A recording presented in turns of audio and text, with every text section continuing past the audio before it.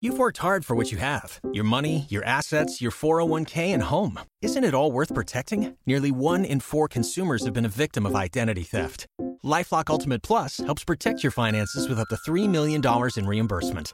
LifeLock alerts you to identity threats you might miss. And if your identity is stolen, your dedicated U.S.-based restoration specialist will work to fix it. Let LifeLock help protect what you've worked so hard for. Save 25% off your first year on LifeLock Ultimate Plus at LifeLock.com/aware.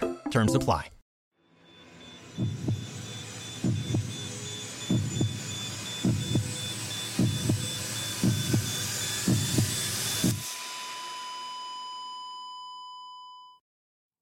Our episodes deal with serious and often distressing incidents. If you feel at any time you need support, please contact your local crisis centre. For suggested phone numbers for confidential support, please see the show notes for this episode on your app or on our website. Today's episode deals with a crime committed against a child that won't be suitable for all listeners.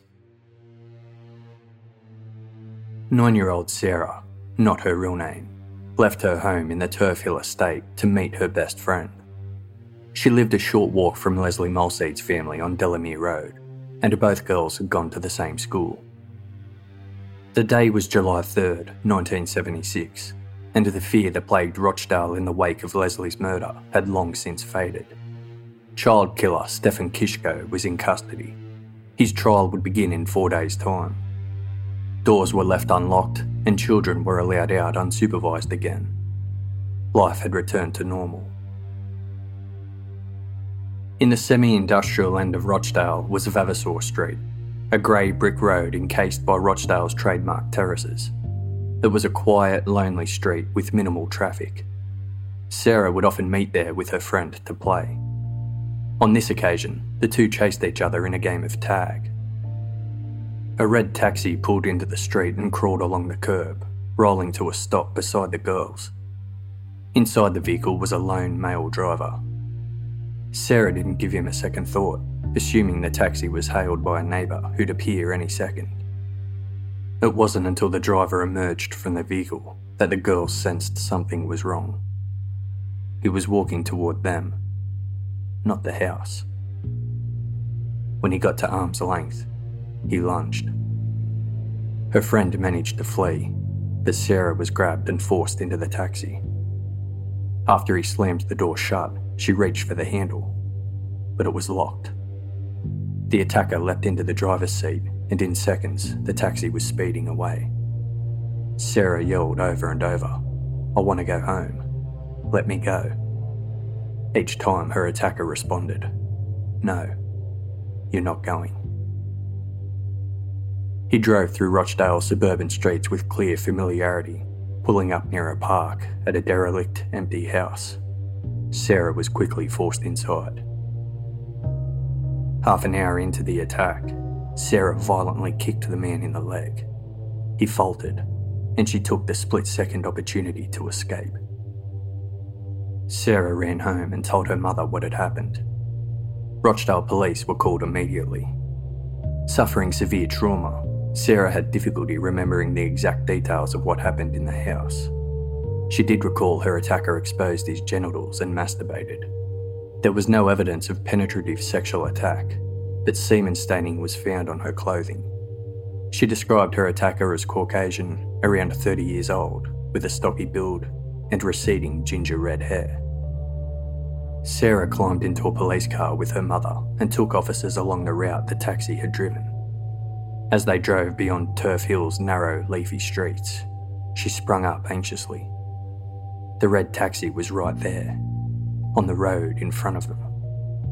In the front seat was the ginger-haired suspect. Police swooped in. 9 days later, on July 12, Sarah's attacker was brought before Rochdale Magistrates Court. He pled guilty to indecent assault and incitement to commit an act of gross indecency. For his brazen and traumatic crime, he was only ordered to pay a fine of £50. He left the court a free man.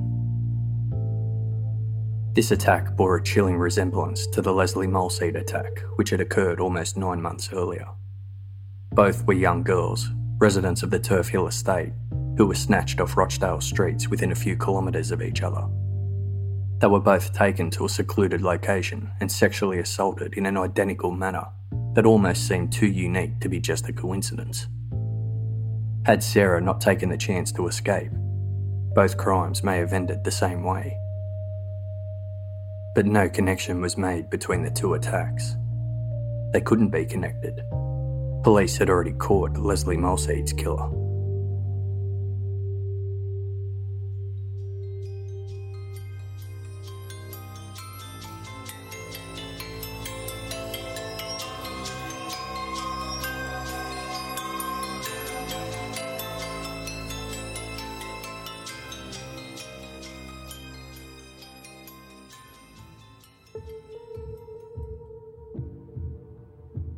Behind bars, Stefan Kishko was the lowest of the low, a convicted pedophile who murdered his victim. Despised by the prison population, they taunted and threatened him constantly. Soon after arriving, he was set upon by a group of inmates. In another attack, he was struck on the head with a mop handle, needing stitches. Even the prison chapel wasn't safe. There, Stefan was punched in the face. He received little sympathy from prison staff, who put the blame on Stefan, noting he was being difficult. He was often placed in segregation for his own safety. In May 1978, nearly 2 years after his murder conviction, Stefan Kishko's legal team launched an appeal. They pushed to get Stefan's conviction downgraded from murder to manslaughter on the grounds of diminished responsibility. Lord Justice Nigel Bridge ruled, quote, "We can find no grounds whatsoever to condemn the jury's verdict of murder as in any way unsafe or unsatisfactory. The appeal is dismissed." In prison, Stefan's mental state deteriorated.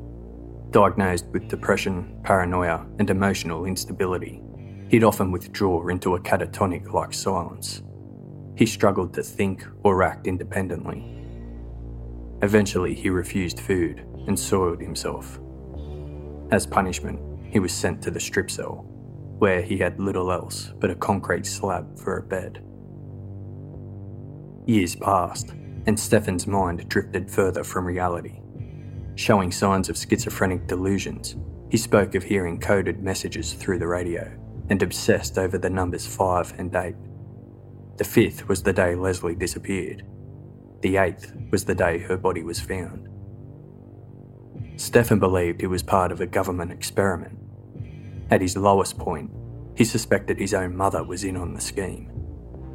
Prison doctors had to prescribe him tranquilizers to cope. Unless he admitted to the murder of Lesley Molseed, Stefan knew he would spend the rest of his life in prison. Parole officers and psychiatrists tried to coax a confession. They offered Stefan a sex offenders treatment program that would fast-track him to parole. But Stefan refused the offer.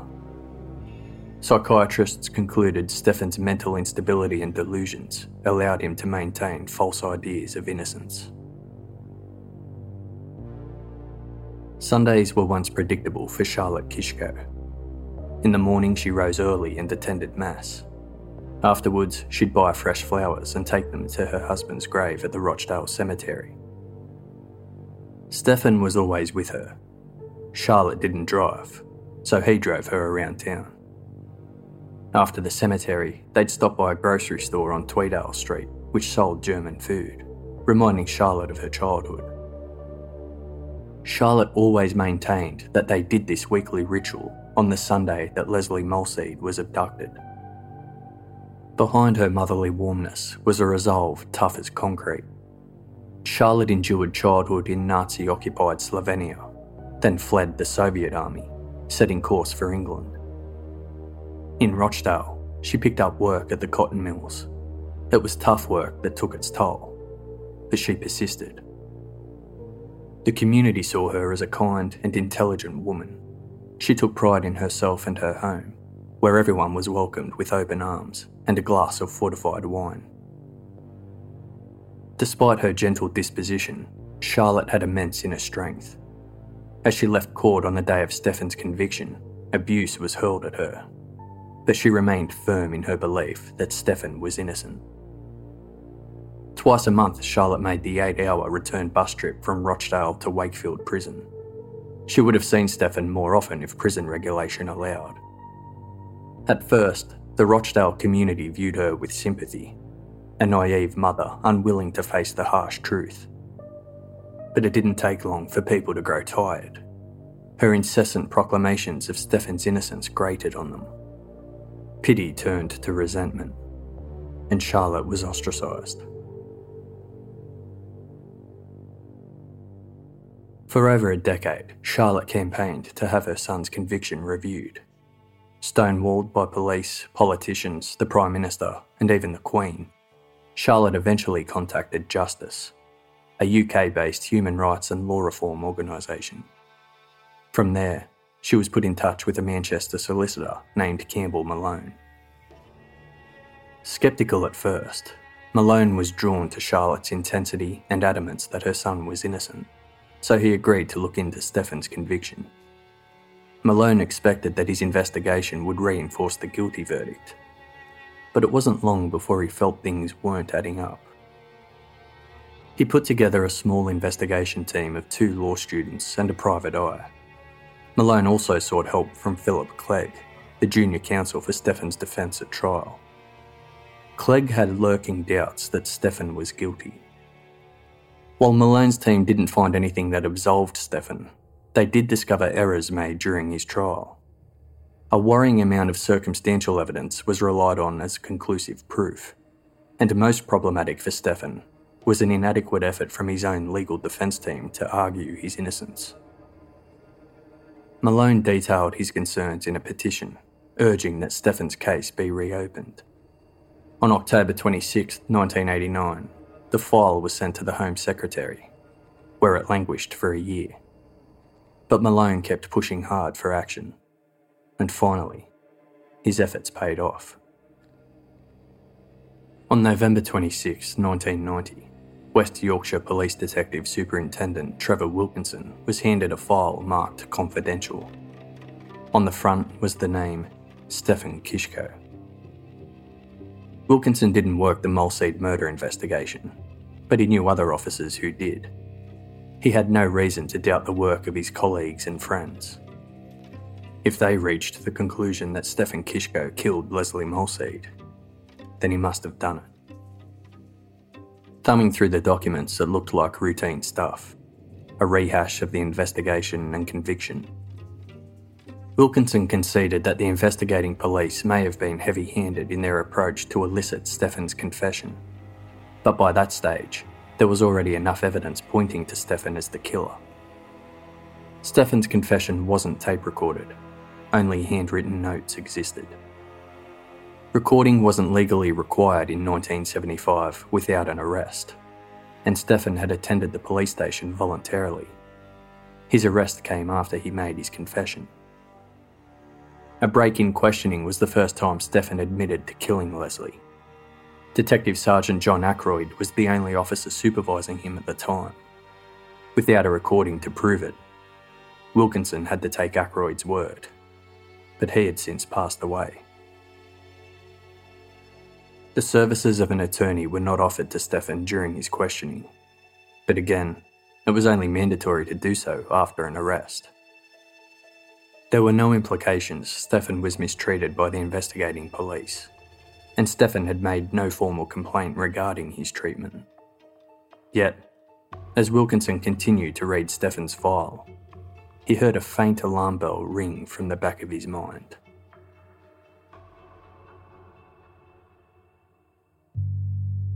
Inside the file was a statement written by Stefan's general practitioner, Dr. George DeVaz.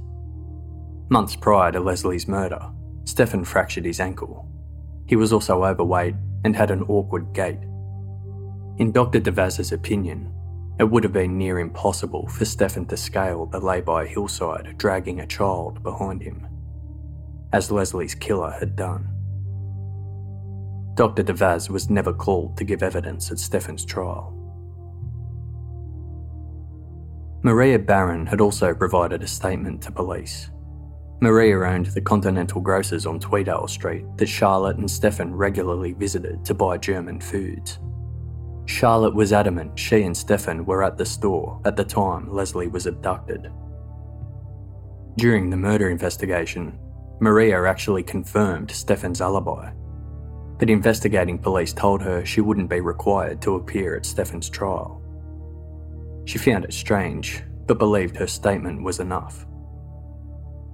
After being told she wouldn't be needed at court, Maria went ahead with holiday plans.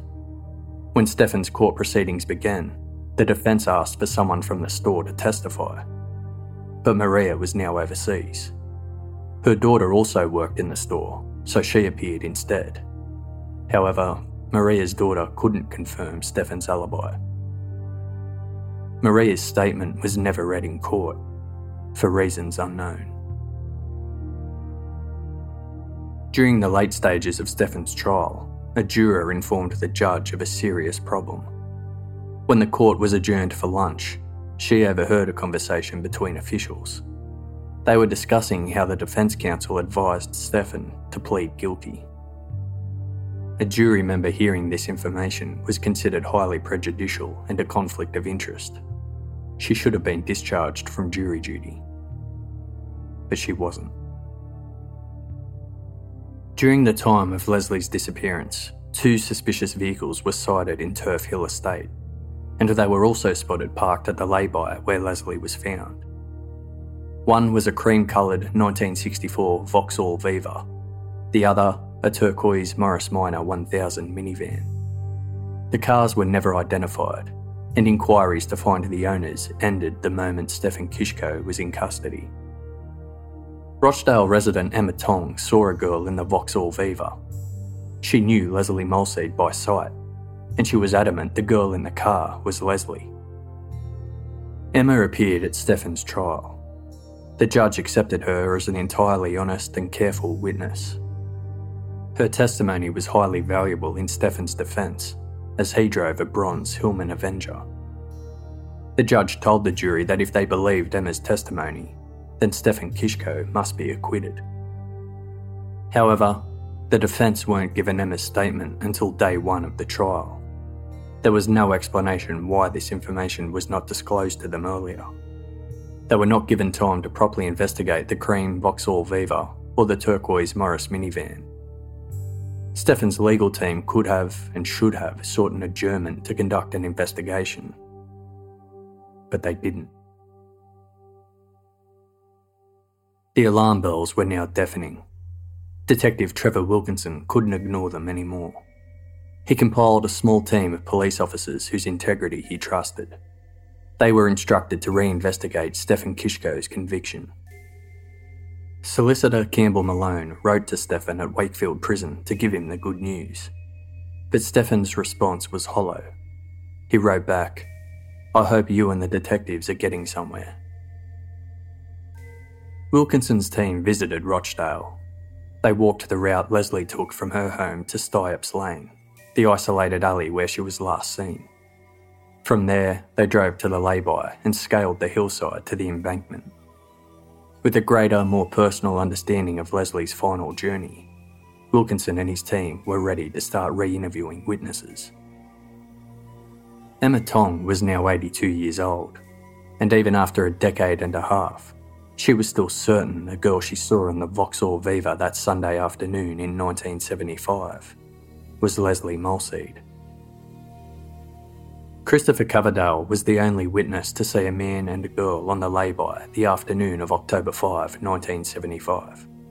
His description of the girl matched Lesley Molseed, and he described the man as plump, between the ages of 30 and 35, with light brown or fair-coloured hair.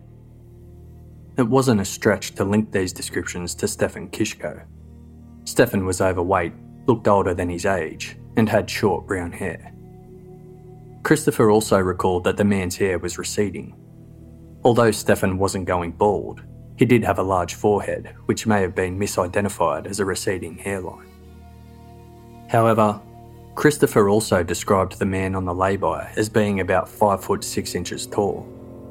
This was the big difference to Stefan, who had a towering 6 foot 2 inch frame.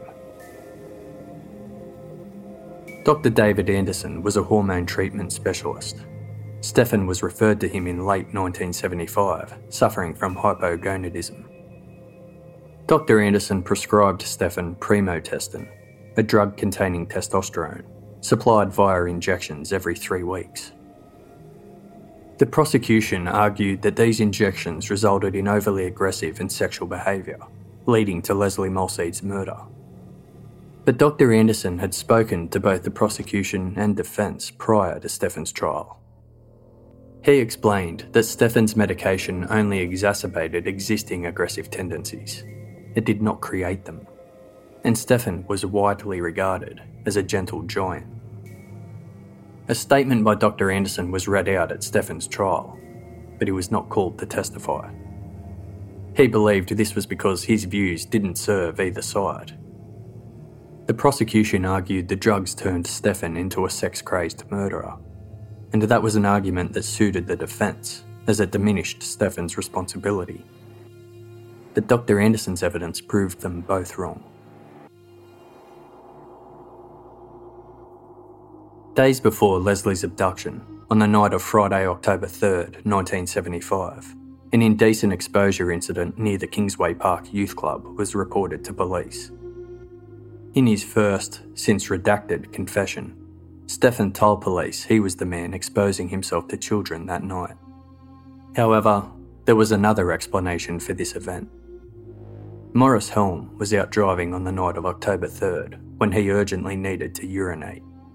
It was late, so his options were limited. He pulled over and searched for somewhere private to relieve himself, believing the empty and shadowy parklands were ideal. Several girls stumbled across him. They saw his penis and ran away shrieking. Thinking no one would believe the truth, Morris ran to his vehicle and left the scene. When a similar incident was linked to Stefan Kishko, Morris worried that it was actually his incident that Stefan was being blamed for. Swallowing his fear and embarrassment, Morris went to the police. They took a statement, but it was never mentioned in Stefan's trial. There were large discrepancies between Morris Helm's statement and the young witnesses. The girls involved made the situation sound alarming. A man leapt out in front of them, dropped his pants, exposed his penis, and threatened something along the lines of, "Come here and let me ram this up you." Was the incident a simple misunderstanding, or a threatening sexual assault? Determined to find out, Wilkinson's team tracked down the girls involved. Catherine Burke was now 31 years old. Wilkinson's team was shocked when she openly admitted she lied in 1975. Catherine never saw a man expose himself and never heard a threat. Pamela Hind was now 33 years old. Pamela had also lied. She admitted she did not see the man's penis. She was only told about it. She said she got carried away and went along with the other girls. Reflecting on the untruthful account she gave police in 1975, Pamela said, "It was foolish, but we were young, and it was a confusing situation." Pamela's false statement to police about the incident was read out in Stefan's trial. It appeared Morris Helm's statement was true. The girls just stumbled across him urinating. Stefan Kishko had nothing to do with the youth club incident. Wilkinson's team were keen to investigate the other indecent exposure allegation made against Stefan Kishko. It was the incident involving Maxine Buckley, who became the star witness for the prosecution in Kishko's trial. She positively identified Stefan as the man who exposed himself to her and a friend in Vavasor Street on October 4th, 1975. She stated he appeared in front of them, opened his coat, exposed his genitals, then ran away. Wilkinson's team now had serious doubts about Maxine's story. She described a man wearing a green parka, but Stefan didn't own a green parka. She said the man took off running, but Stefan couldn't run due to his ankle injury, awkward gait, and a lack of fitness. Maxine never spoke with Wilkinson's team, so they couldn't get to the bottom of her story.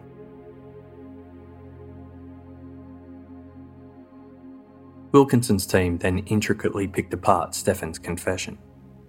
Stefan had stated some facts that were only known to the most senior detectives working the case. This included unusual details such as no occurrence of rape, Lesley's attacker ejaculated on the outside of her underwear, and the murder weapon was wiped clean on her body.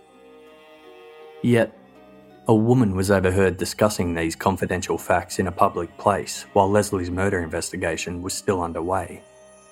The leak was traced to her husband, a Rochdale police officer. Worse still, he was not even assigned to the case. So if he knew the details, others would have known as well. Stefan's interrogation lasted 2 days before he confessed. Stefan was asked hundreds of questions regarding the murder, and there's a very likely possibility he shaped his confession on details police revealed in their questioning. When he came across information he didn't know, Stefan would say his memory was hazy. Other details he actually had completely wrong. Stefan confessed he went hazy and stabbed Lesley in the neck, but Lesley's 12 wounds were centralised in her back. The smoking gun that put Stefan Kishko at the crime scene was written on a piece of paper. Police had found it in the glove box of his car. Stefan recorded the registration number of a vehicle that had passed the lay-by around the time of Lesley's abduction. The registration number was on a list of other registration numbers Stefan had written down, but this one stood out because it was written in red ink. ADK 539L. Stefan couldn't explain why he'd written this registration number down, but he could explain all of the others. The original investigators believed he'd written it down because he saw it pass the lay-by while he was there with Lesley. Wilkinson's team found the person who owned the car in 1975. They offered nothing new, confirming they had driven past the lay-by around the time Lesley was abducted. But Wilkinson's team went a step further. They found the previous owner of the vehicle, and this person proved crucial. The previous owner often parked in the same lot Stefan used for work, and Stefan said he recorded registration details of vehicles that bothered him. Maybe this vehicle had bothered Stefan in his work parking lot, and he recorded the registration plate long before the murder of Lesley Molseed. Wilkinson's team had revealed a number of failings in Stefan's trial. There were errors and discrepancies, and vital information went ignored, uninvestigated, or inadequately defended. Keen to take advantage of DNA testing advancements, Wilkinson wanted to see if Stefan was a DNA match to the semen on Lesley Molseed's clothes. Testing like this didn't exist in the 1970s, and the result would make or break Stefan's case. Prior to trial, the semen found at the crime scene was determined to have come from an infertile man, and due to his hypogonadism, Stefan Kishko was infertile. Clothing Lesley Molseed wore the day of her murder was destroyed in 1985. However, samples of the semen were placed on 5 microscopic slides. Wilkinson's team visited the lab where the samples were stored, only to find that they were missing. Wilkinson's hopes of conducting a DNA comparison were dashed. They had one avenue left though, to sift through all the files and data from the original forensic tests to try and find something worthwhile. While studying the data, they found a handwritten note on the edge of a page. The note stated the semen sample from the crime scene had a positive H sperm count. Although positive H is linked to infertility, those with positive H still have sperm, even if the count is very low. Yet, testing proved Stefan had a sperm count of 0. Ronald Outeridge was the lead forensic scientist for the Molseed murder investigation. Now retired, he agreed to meet with Wilkinson. When asked about the positive H sperm count in the sample from the crime scene, Outeridge became defensive. The data also showed that forensics had collected 14 microscopic slides of Stefan's semen sample. It was clear his samples had been examined thoroughly and repeatedly, and each test proved his sperm count was 0. Wilkinson believed Outeridge was urged by the original investigators to keep testing Stefan's semen to try and find a trace of sperm. That's why there were so many samples. When Outeridge failed, he simply stated the sample from the crime scene was from an infertile man, and Stefan was an infertile man. It wasn't a lie, but it was a deception. The semen sample from the crime scene was linked to infertility, but it still had a sperm count. Stefan's sperm count was 0.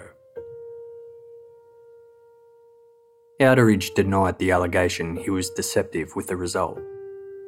Wilkinson pressed him on other forensic evidence connecting Stefan to the crime scene, specifically fibres found on Lesley's clothing that matched carpet in Stefan's car. Outeridge admitted the fibres were not unique, and other foreign fibres found on Lesley's body were not linked to Stefan or his car. Also, the pen found at the crime scene that matched pens used at Stefan's workplace was a standard, common felt-tip pen. There were no distinguishing features to prove it belonged to Stefan.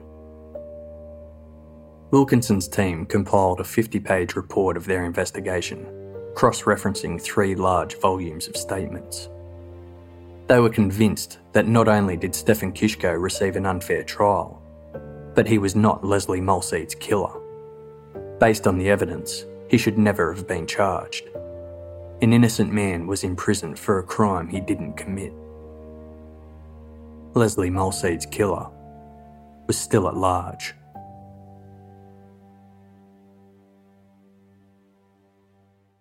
In February 1992, a judicial investigation into Stefan Kishko's conviction began. 3 judges listened to arguments for and against Stefan's guilt. When the defence presented Wilkinson's new evidence, the prosecution didn't argue any of it. The judges reached a decision the following day. Lord Chief Justice Lane, quote, "It has been shown that this man cannot produce sperm. This man cannot have been the person responsible for ejaculating over the girl's knickers and skirt, and consequently cannot have been the murderer." Justice Lane ordered Stefan Kishko's immediate release from custody. He had been in prison for 16 years.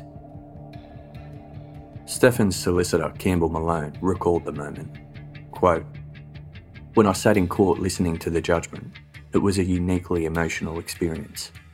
I've never felt it before or since." Stefan received no apology or expression of regret from any solicitors, investigators or witnesses whose actions led to his conviction. West Yorkshire Police admitted they were wrong, but defended the position they took in 1975. Stefan's defence team said that if the evidence found after his imprisonment was known at trial, the outcome would have been different. 2 days after the verdict, Stefan Kishko fronted the press. He embraced his mother before the cameras and said, "My mother had been great. She had been very supportive. That was very important to me.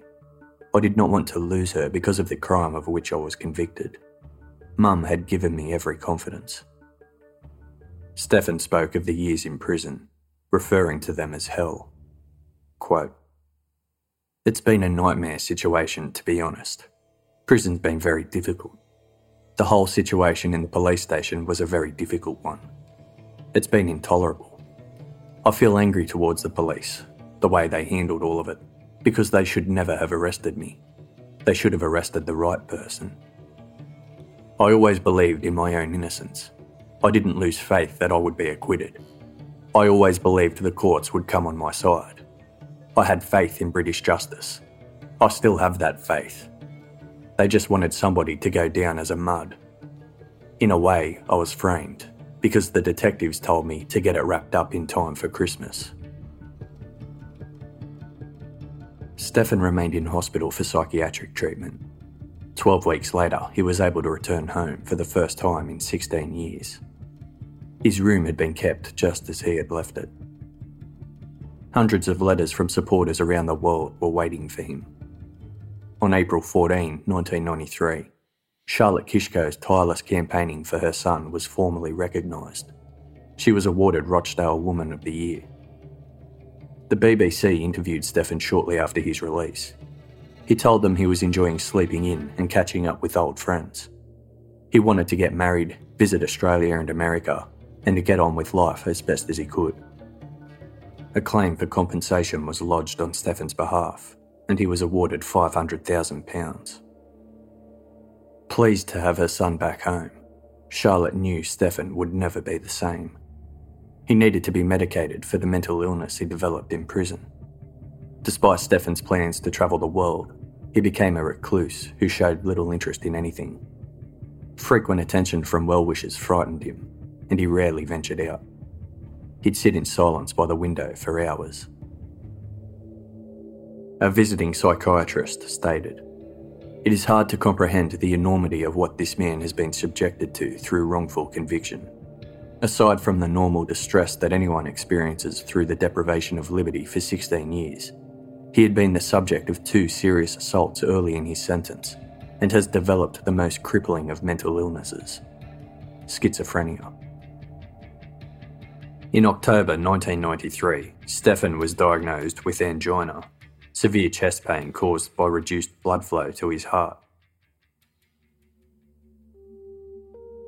On the night of December 21st, 1993, Stefan kissed his mother goodnight and went to his room. Minutes later, Charlotte was startled by a thumping crash.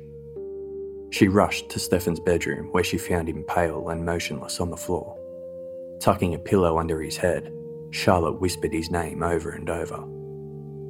He didn't respond. An ambulance rushed Stefan to Rochdale Infirmary, but it was too late. Stefan Kishko died of a heart attack at age 41, less than 2 years since his release from prison. Steve Panter of the Manchester Evening News visited Charlotte the day after Stefan's death. Despite her sadness, she greeted him with warmth. Charlotte told him, quote, "There are certain people I cannot forgive for the way they treated my son. There is one police officer in particular who would not only have the jailing of an innocent man on his conscience, but this as well. The police took him away 3 days before Christmas, and now, 3 days before Christmas again. God has taken him. At least Stefan will go to his grave with his name cleared, and having some freedom again." On January 5th, 1994, Stefan Kishko was laid to rest alongside his father's grave in Rochdale Cemetery. Father William O'Connor spoke at the funeral. Quote, "The world has failed Stefan, but there will be no more pain, no more suffering for him now." Stefan died before receiving the £500,000 awarded in compensation for his wrongful conviction. 4 months later, Charlotte Kishko died suddenly. Those who knew her well believed she kept illness at bay whilst campaigning for her son's innocence. But with him gone, she lost her will to live. Her grave reads, "A loving wife and a very devoted mother." The compensation money owed for Stefan's wrongful imprisonment was never paid to anyone. In July 1994, the lead investigators in the Lesley Molseed murder investigation, former Chief Superintendent Jack Dibb, Detective Superintendent Dick Holland, and lead forensic scientist Ronald Outteridge, were formally charged with suppressing evidence in the case against Stefan Kishko. By this time, both Dick Holland and Ronald Outteridge were retired, and Jack Dibb had died. Holland and Outteridge blamed all wrongdoing on the deceased, Jack Dibb. With the passage of time and the loss of vital exhibits and documents, it was determined the charges against Holland and Outteridge be stayed. The case was never presented before a jury. No one was ever held accountable for Stefan Kishko's botched investigation, unfair trial, or false imprisonment. Detective Superintendent Trevor Wilkinson headed the new investigation into the murder of Lesley Molseed. They came across the notes of Detective Sergeant David Paxton, who was part of the original investigation in 1975. Paxton had interviewed a man from Todmorden, a market town in West Yorkshire, about 20 kilometres northeast of Rochdale. The man's name was Raymond Hewlett, and he'd had a previous conviction for a sex offence against a minor. On the morning of September 19, 1972, Hewlett tricked a 12-year-old neighbour into his car. He drove her to an isolated road where he pushed a turpentine-soaked rag to her face. She lost consciousness and awoke naked on the back seat. Hewlett threatened to hunt her down and kill her if she ever told anyone. In January 1973, he pled guilty to rape and was sentenced to 18 months imprisonment. He was released after 12. What drew Detective Paxton to Hewlett was that he once owned a Morris Minor 1000 minivan. On November 7, 1975, 1 month after Lesley Molseed's murder, Paxton caught up with Hewlett, who had just been arrested for theft. Hewlett denied any involvement in the abduction or murder of Lesley. He admitted once owning a blue Morris Minor 1000 minivan, but said he had since swapped it for another vehicle. When Stephen Kishko was arrested for Lesley's murder, Detective Paxton indicated he was unhappy having to end his inquiry with Raymond Hewlett. 3 years later, Hewlett attacked a 14-year-old girl as she was home alone. He pointed a gun and ordered her to an upstairs bedroom. She warned Hewlett her friends were due over any minute, and this caused Hewlett to give up on his plan. He threatened her to keep quiet, but she reported the attack. Hewlett pled guilty and was sentenced to 4 years, but he only served 16 months before being released. A decade later, Hewlett kidnapped another 14-year-old girl at knife point with the intention to rape her. However, he prematurely ejaculated onto her jeans, cutting his plans short. He forced the girl into the boot of his car and abandoned her at a quarry. He was sentenced to 6 years for kidnapping and indecent assault. Within 2 years, he was granted home leave, which he absconded and went on the run. Hewlett was spotted and arrested in September 1991. He was in the company of a woman and her 3 children. The 9-year-old daughter told police Hewlett had been indecently assaulting her. He was returned to prison. After Stephen Kishko's exoneration, Hewlett was questioned again about Lesley Molseed's murder. He answered every question, no reply. This carried on for several days before police conceded Hewlett would give them nothing. On November 6, 1992, Hewlett completed his sentence and was immediately arrested for the murder of Lesley Molseed upon his release. The arrest didn't work either. After 4 days of unsuccessful interrogation, they were forced to release him. Hewlett offered an open hand to an investigating officer and said, "No hard feelings." Hewlett fled overseas, remarried, and had 6 children. They lived a nomadic life in the back of a van, travelling throughout France, Spain, and Portugal. Hewlett died of throat cancer in 2010. By the year 2000, Lesley Molseed's killer remained unidentified. The West Yorkshire Police set up a cold case review team under the leadership of Detective Chief Superintendent Max McLean. A new forensic examination of the evidence retained from the 1975 crime scene began. The 5 microscopic slides that held the suspect's semen sample were still missing, but several pieces of sellotape were found in the evidence boxes. They were immediately tested, and to their surprise, 2 pieces of the tape were found to hold traces of seminal fluid. On the day Lesley's body was found, forensic officers sellotaped her clothes to pick up any fibres before they blew away in the wind. The tape was later stored away and forgotten. Until now. The 2 pieces of tape containing seminal fluid had enough genetic material for scientists in the year 2000 to complete a full DNA profile of Lesley's killer. If there were any lingering doubts about Stephen Kishko, they were now gone. The DNA proved beyond any doubt he was not Lesley's killer. The DNA profile was compared to known suspects. Members of Lesley's immediate family were ruled out. So was convicted pedophile Raymond Hewlett. Some wondered if the Yorkshire Ripper Peter Sutcliffe could have been responsible, but the DNA proved he wasn't. In fact, the DNA didn't match anyone. It belonged to a man completely unknown to police.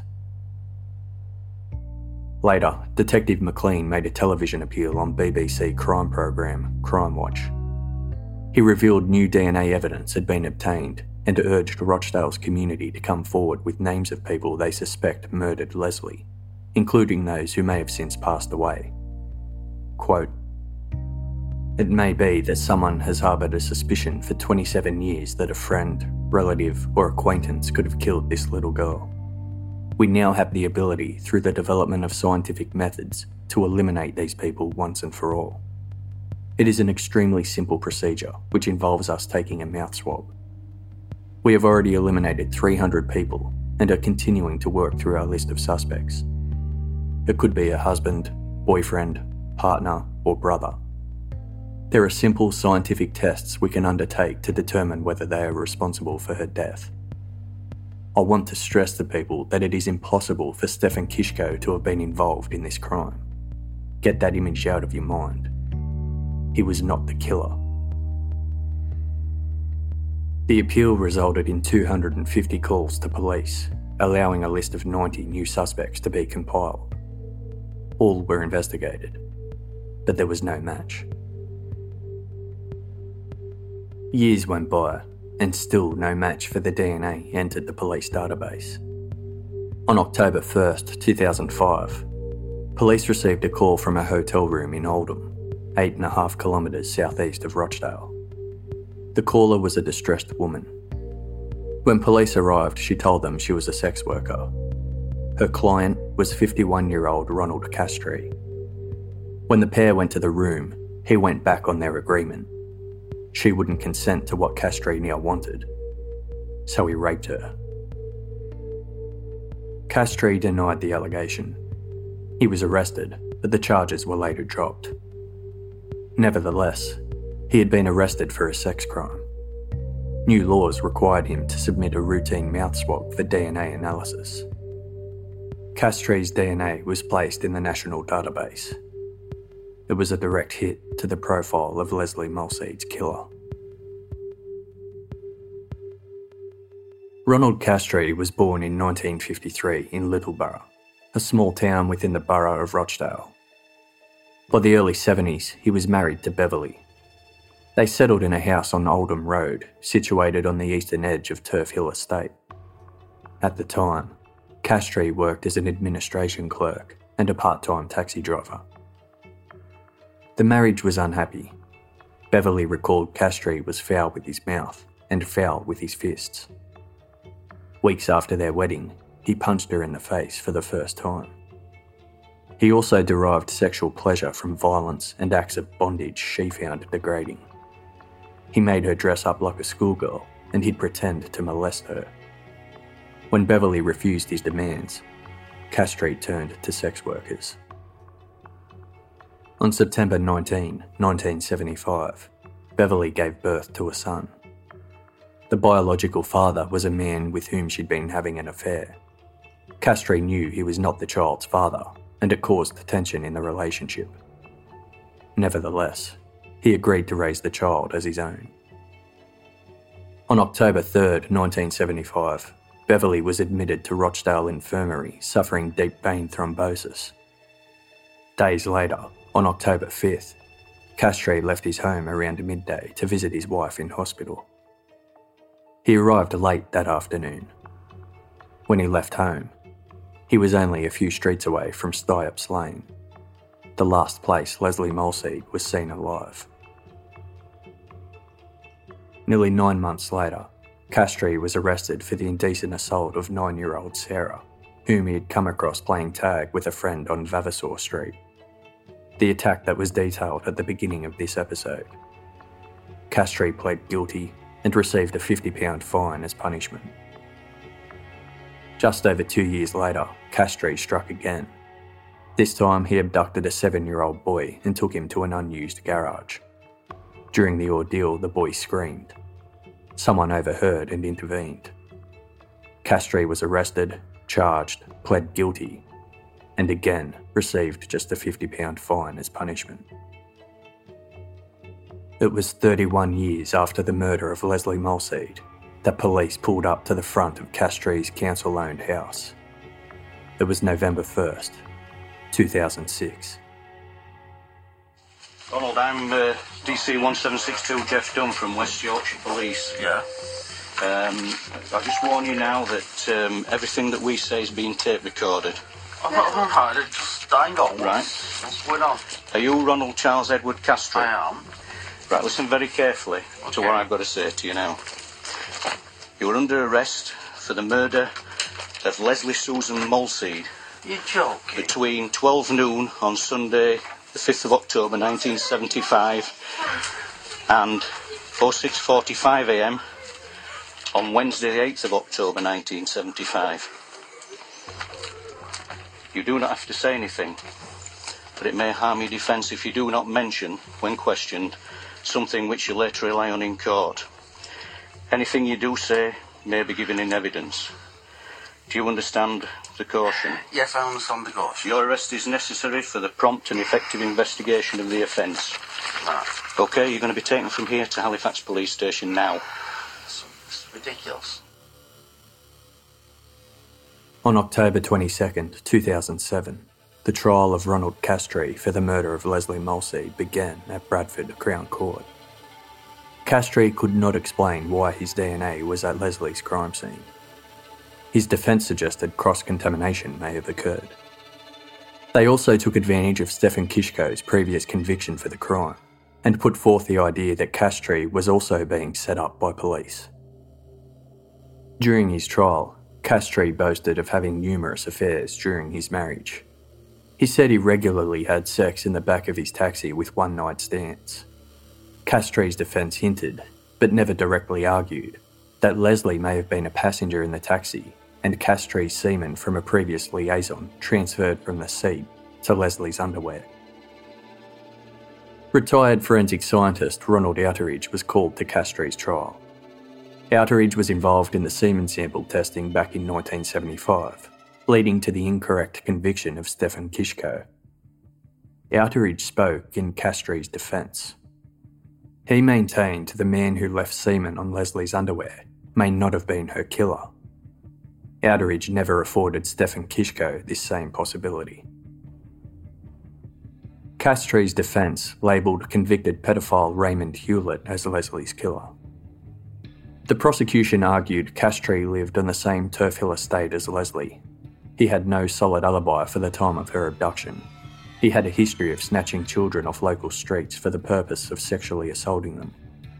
They believed his wife having the child of another man may have been a trigger for Castries. Furthermore, Christopher Coverdale's eyewitness testimony of the man with the girl on the lay-by bore a striking resemblance to Ronald Castries in 1975. Between the ages of 30 and 35 years old, 5 foot 6 inches tall, plump, with fair hair that was receding. A forensic expert explained to the court how the DNA taken from Lesley's underwear was a direct match to Castries, and the chance it belonged to anyone else was 1 in a billion. On November 12, 2007, after 11 hours and 38 minutes of deliberation, the jury reached a verdict. Ronald Castries was found guilty for the murder of Lesley Molseed. He was given life, with a minimum of 30 years. Judge Openshaw, quote, "This was a truly dreadful crime. Lesley Molseed was only 11. She was vulnerable, not just because of her age, but because of her learning difficulties. You approached her. You would have had no difficulty in luring her away, for she was trusting. You repeatedly stabbed her. You left her for dead, drove back to Rochdale, and carried on with the rest of your life as if nothing had happened. It was a pretense you kept up for 32 years. Your past has now caught up with you. You then kept quiet while an entirely innocent man was arrested, tried, convicted, and sentenced for her murder. He served 16 years before his conviction was set aside, living only a couple of years after his release. I am surely entitled to take into account not only the effect on Mr. Kishko's family, but also the effect on the family of your victim. They have had to endure long years of uncertainty, and after his release, come to terms with the knowledge that the guilty man was still at large. I have no doubt that the memory of this dreadful murder is, and always will be, a burden they must endure for the rest of their lives. As Castries was taken from the court, he attempted to address the judge, who snapped back. "No, you have had your say." Lesley's mother, April, read a statement outside of court. Quote, "We are relieved that after so long our quest for justice for Lesley is now over. It has been a long and harrowing ordeal, and our gratitude to the friends, family and strangers throughout the world who have given us their support is immense." Solicitor Campbell Malone spent most of the 1980s working to have Stefan Kishko released from prison. He had this to say regarding the outcome of Ronald Castries' trial. "I welcome with some relief the conviction of Ronald Castries for the murder of Lesley Molseed as bringing to a proper end to over 32 years of tragedy. I hope that it will bring some much-deserved peace of mind to Lesley's family, and I applaud their determination to seek justice on her behalf." After Stefan's early death, some 18 months after his release from prison, his mother's last words to me were not to let the public forget his name and what had happened to him, and I have no doubt she would be quietly pleased with the outcome of this trial. So appalling was Stefan's ordeal that I suspect he would have been made physically sick by having to relive those experiences. But I am sure he too would have been pleased to have seen a just conclusion to what was one of the worst ever miscarriages of justice. The case is a reminder why such miscarriages, although rare, are important to us all. Not only is grief prolonged for the victim of the crime and their families, but the perpetrators can be free to commit further offences, thereby ruining other lives. Those of the wrongly convicted are also, in my experience, permanently damaged, and, as in Stefan's case, often cut short. At last, the person responsible for this brutal murder has been identified, and Castries is guilty of not just the murder of Lesley Molseed, but of causing the prolonged misery of her family and the simple destruction of the life of Stefan Kishko. Others involved in the arrest and prosecution of Stefan may also have had a share in the latter, but at least in helping clear his name and in securing this verdict. West Yorkshire Police have shown a commitment to seeing that justice is done at last.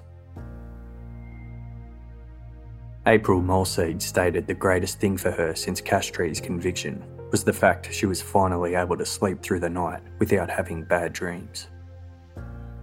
After the conviction, the Molseeds held a private get-together with supporters at the local pub. They put on music by Lesley's idols, Scottish pop band the Bay City Rollers. They turned up the song Bye Bye Baby, and her family took to the dance floor. The circle around the family widened as more people stepped in. They held each other and sang the words loud to say goodbye to their baby.